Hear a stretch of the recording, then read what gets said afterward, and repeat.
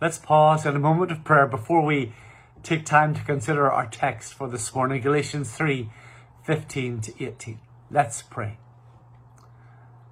Father, as we consider your word together, may your voice be heard. May your touch be felt.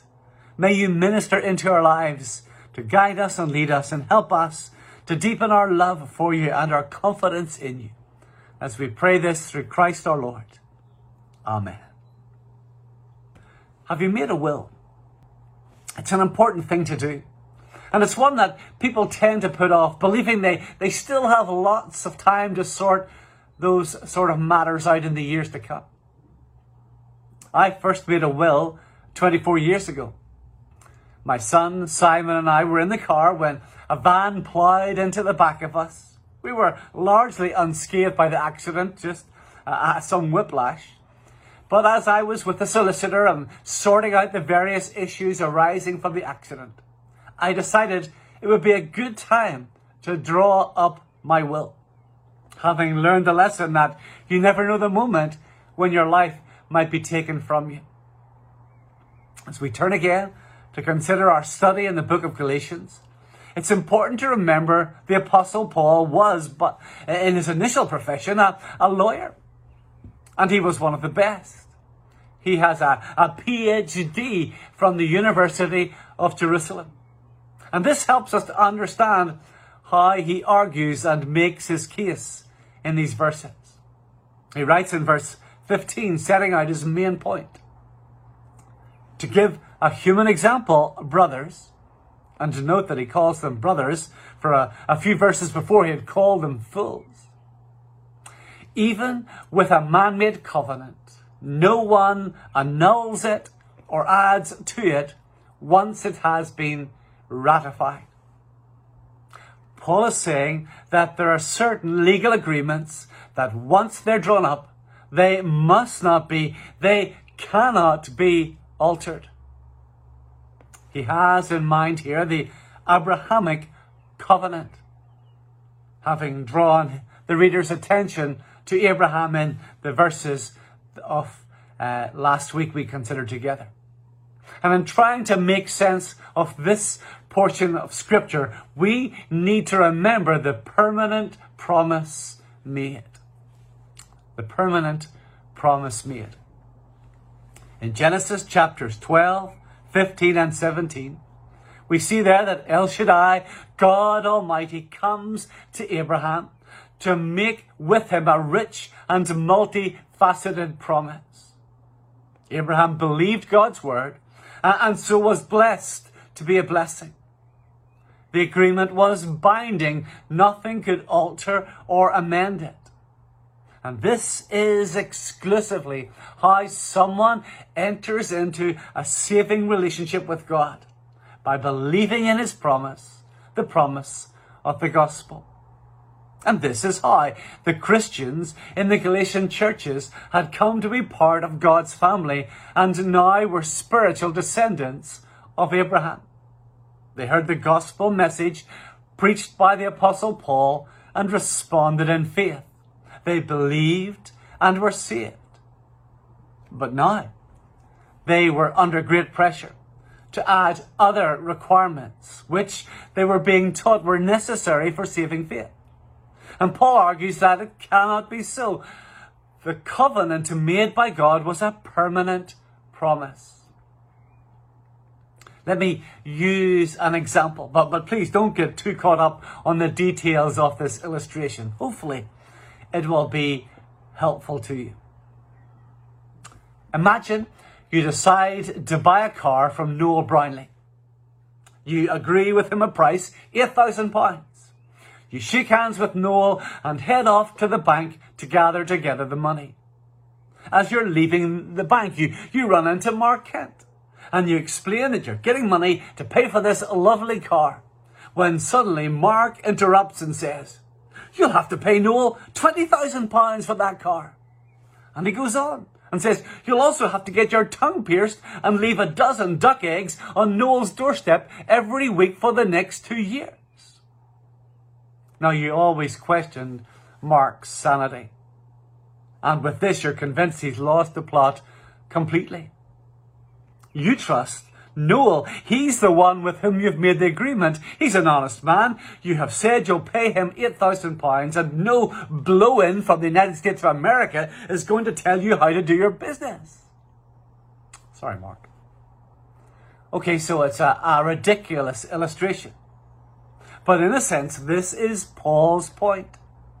To alter a binding agreement and to add a long list of further requirements makes no sense. And much worse, it is to call God a liar and to question the truth of his promise. The Galatians, through the covenant of grace, have come into saving faith in Jesus. They are inheritors of the blessing of the promise made.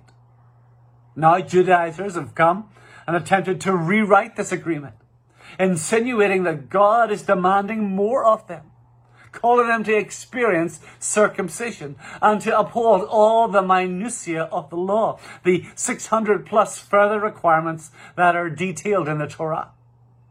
And Paul will not sit quietly with such error being taught.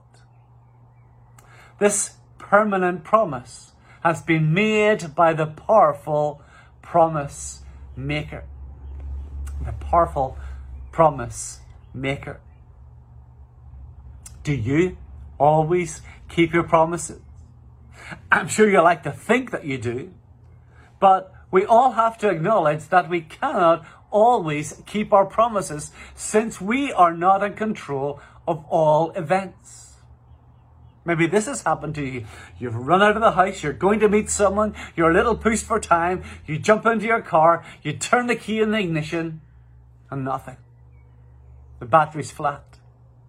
You made a commitment, a promise to be somewhere, but now you're going to be late, if you get there at all.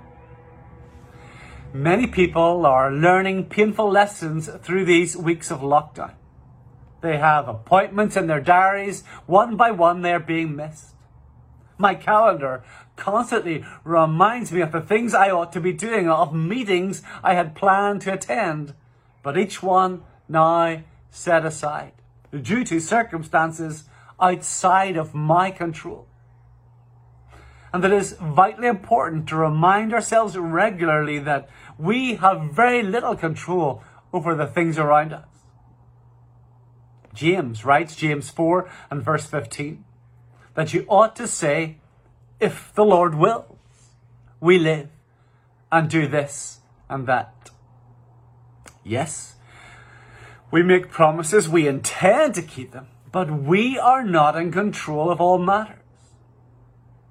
Paul wants us to understand that when God makes a promise, he will always keep it. And he can always keep it since he's fully in control of all things. He is the powerful promise maker. And no unexpected occurrence is going to catch him unawares. There is this significant difference between the covenant of saving grace and the law of Moses. Well, when God makes his approach to Abraham in Genesis chapter 12 and verses 2 and 3, he says 4 times, I will, I will, I will, I will. It is unilateral. It is entirely initiated by God and fulfilled by him. And when God says he's going to do something, he will do it. His promises cannot fail since he is in control of all things. Whereas in Exodus 20, where we find the core of the law given through Moses, the 10 Commandments, and there in verses 3 to verse 17, you'll find 11 times in the ESV, you shall, you shall, you shall, or thou shalt. It may be our intention to do all that the law commands, but we understand we are not in control of all things. We cannot even control the things that supposedly lie within our power.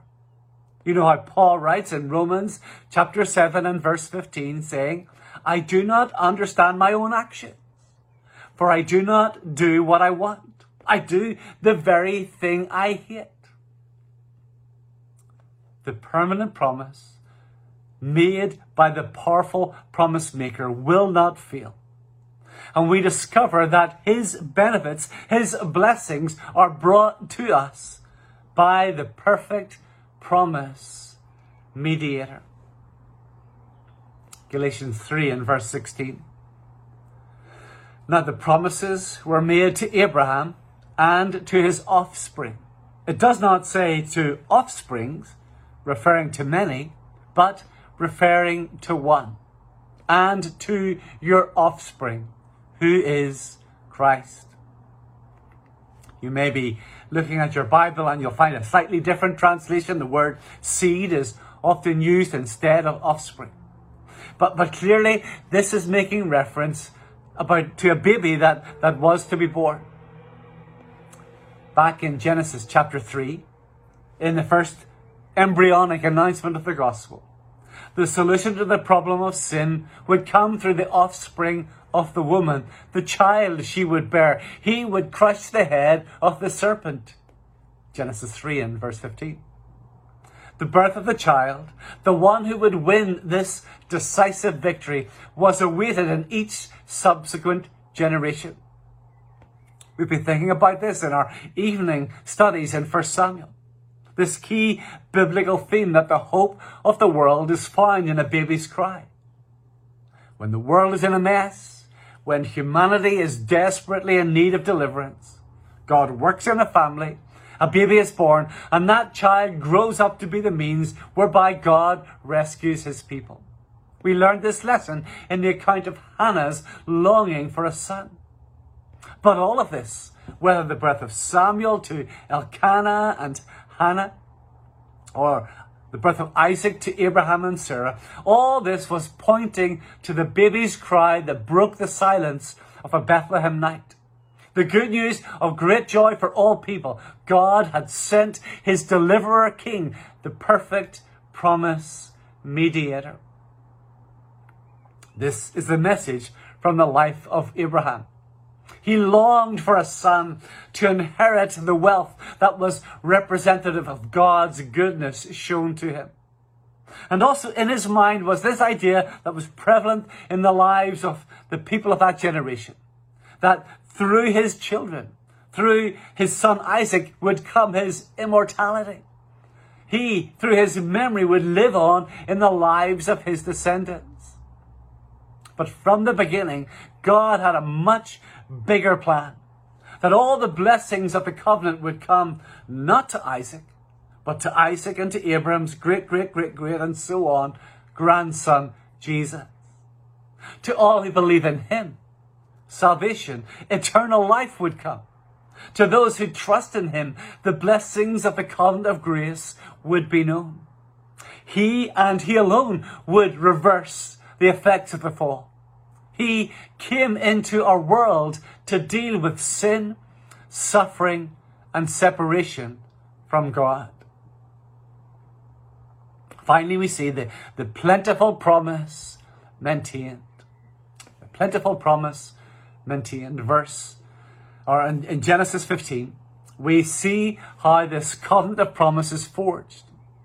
God gives instructions to Abraham to bring animals, to cut them in two, a heifer, a ram and a goat, with a dove and a pigeon, their necks wrung. And these were to be laid out in 2 rows, and the parties to the covenant were to walk between them as recognition of their right to do to the other as had been done to these animals, should the terms of the agreement be broken. Abraham knew exactly what was going on as he prepared this scene. This was a common practice in that day. And we read there in Genesis 15, verses 17 and 18. When the sun had gone down, and it was dark, behold, a smoking firepot and a flaming torch passed between these pieces. On that day, the Lord made a covenant with Abram. The smoking firepot, the flaming torch were symbols, representations of God that passed between the sacrifices. Where was Abraham when all this was going on? Well, he was fast asleep. The weight of God's presence in those moments caused Abraham to experience a deep dread and made him weary, just as Peter, James, and John had experienced on the Mount of Transfiguration. In making the covenant, Abraham did nothing because there was nothing he could do. The permanent promise was made, but one of the parties would break it. Humanity would sin, and the just punishment for sin is death. Someone would have to die. Someone who had passed between the sacrificed animals would themselves have to be torn apart to pay the price for the breaking of the covenant. And so, 2,000 years ago, the perfect promise mediator was mocked and beaten. He was taken and nailed to the cross. And he experienced that moment of dereliction where the Son of God was torn in two for your sin and for mine.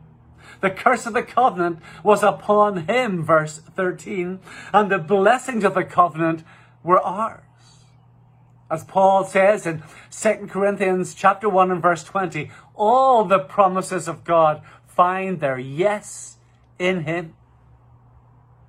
So Paul writes here in verse 18, Galatians 3, for if the inheritance comes by the law, it no longer comes by promise. But God gave or gifted it to Abraham by a promise. This is God's gift, received by faith alone. Nothing else is required. To attempt to add to it is to call God a liar.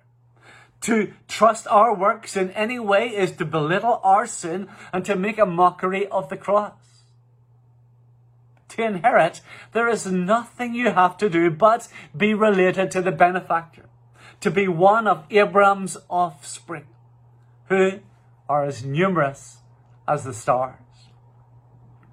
Let me finish with a little quotation from William Barclay, who writes, man's imperfection can never fully satisfy God's perfection. But if we abandon this hopeless struggle and bring ourselves and our sin to God, His grace opens its arms to us and we find ourselves at peace with a God who is no longer judge, but Father. Let's pray together. Father, we thank you for your promise to us. A promise that is laden with benefits and blessing. And to us, we simply have to believe and receive. Forgive us for our futile efforts to earn your love, to merit your gift. Help us simply to open our arms to receive your blessing upon us. Father, we rejoice this day in Jesus, the one who was torn apart in our place, bearing our sin and your just punishment for it, so that we might be forgiven, so that we might be your children, so that we might know eternal life in him. Lord, may we know this great promise fulfilled in Christ. May we know this blessing upon our lives, and may we make it known day by day.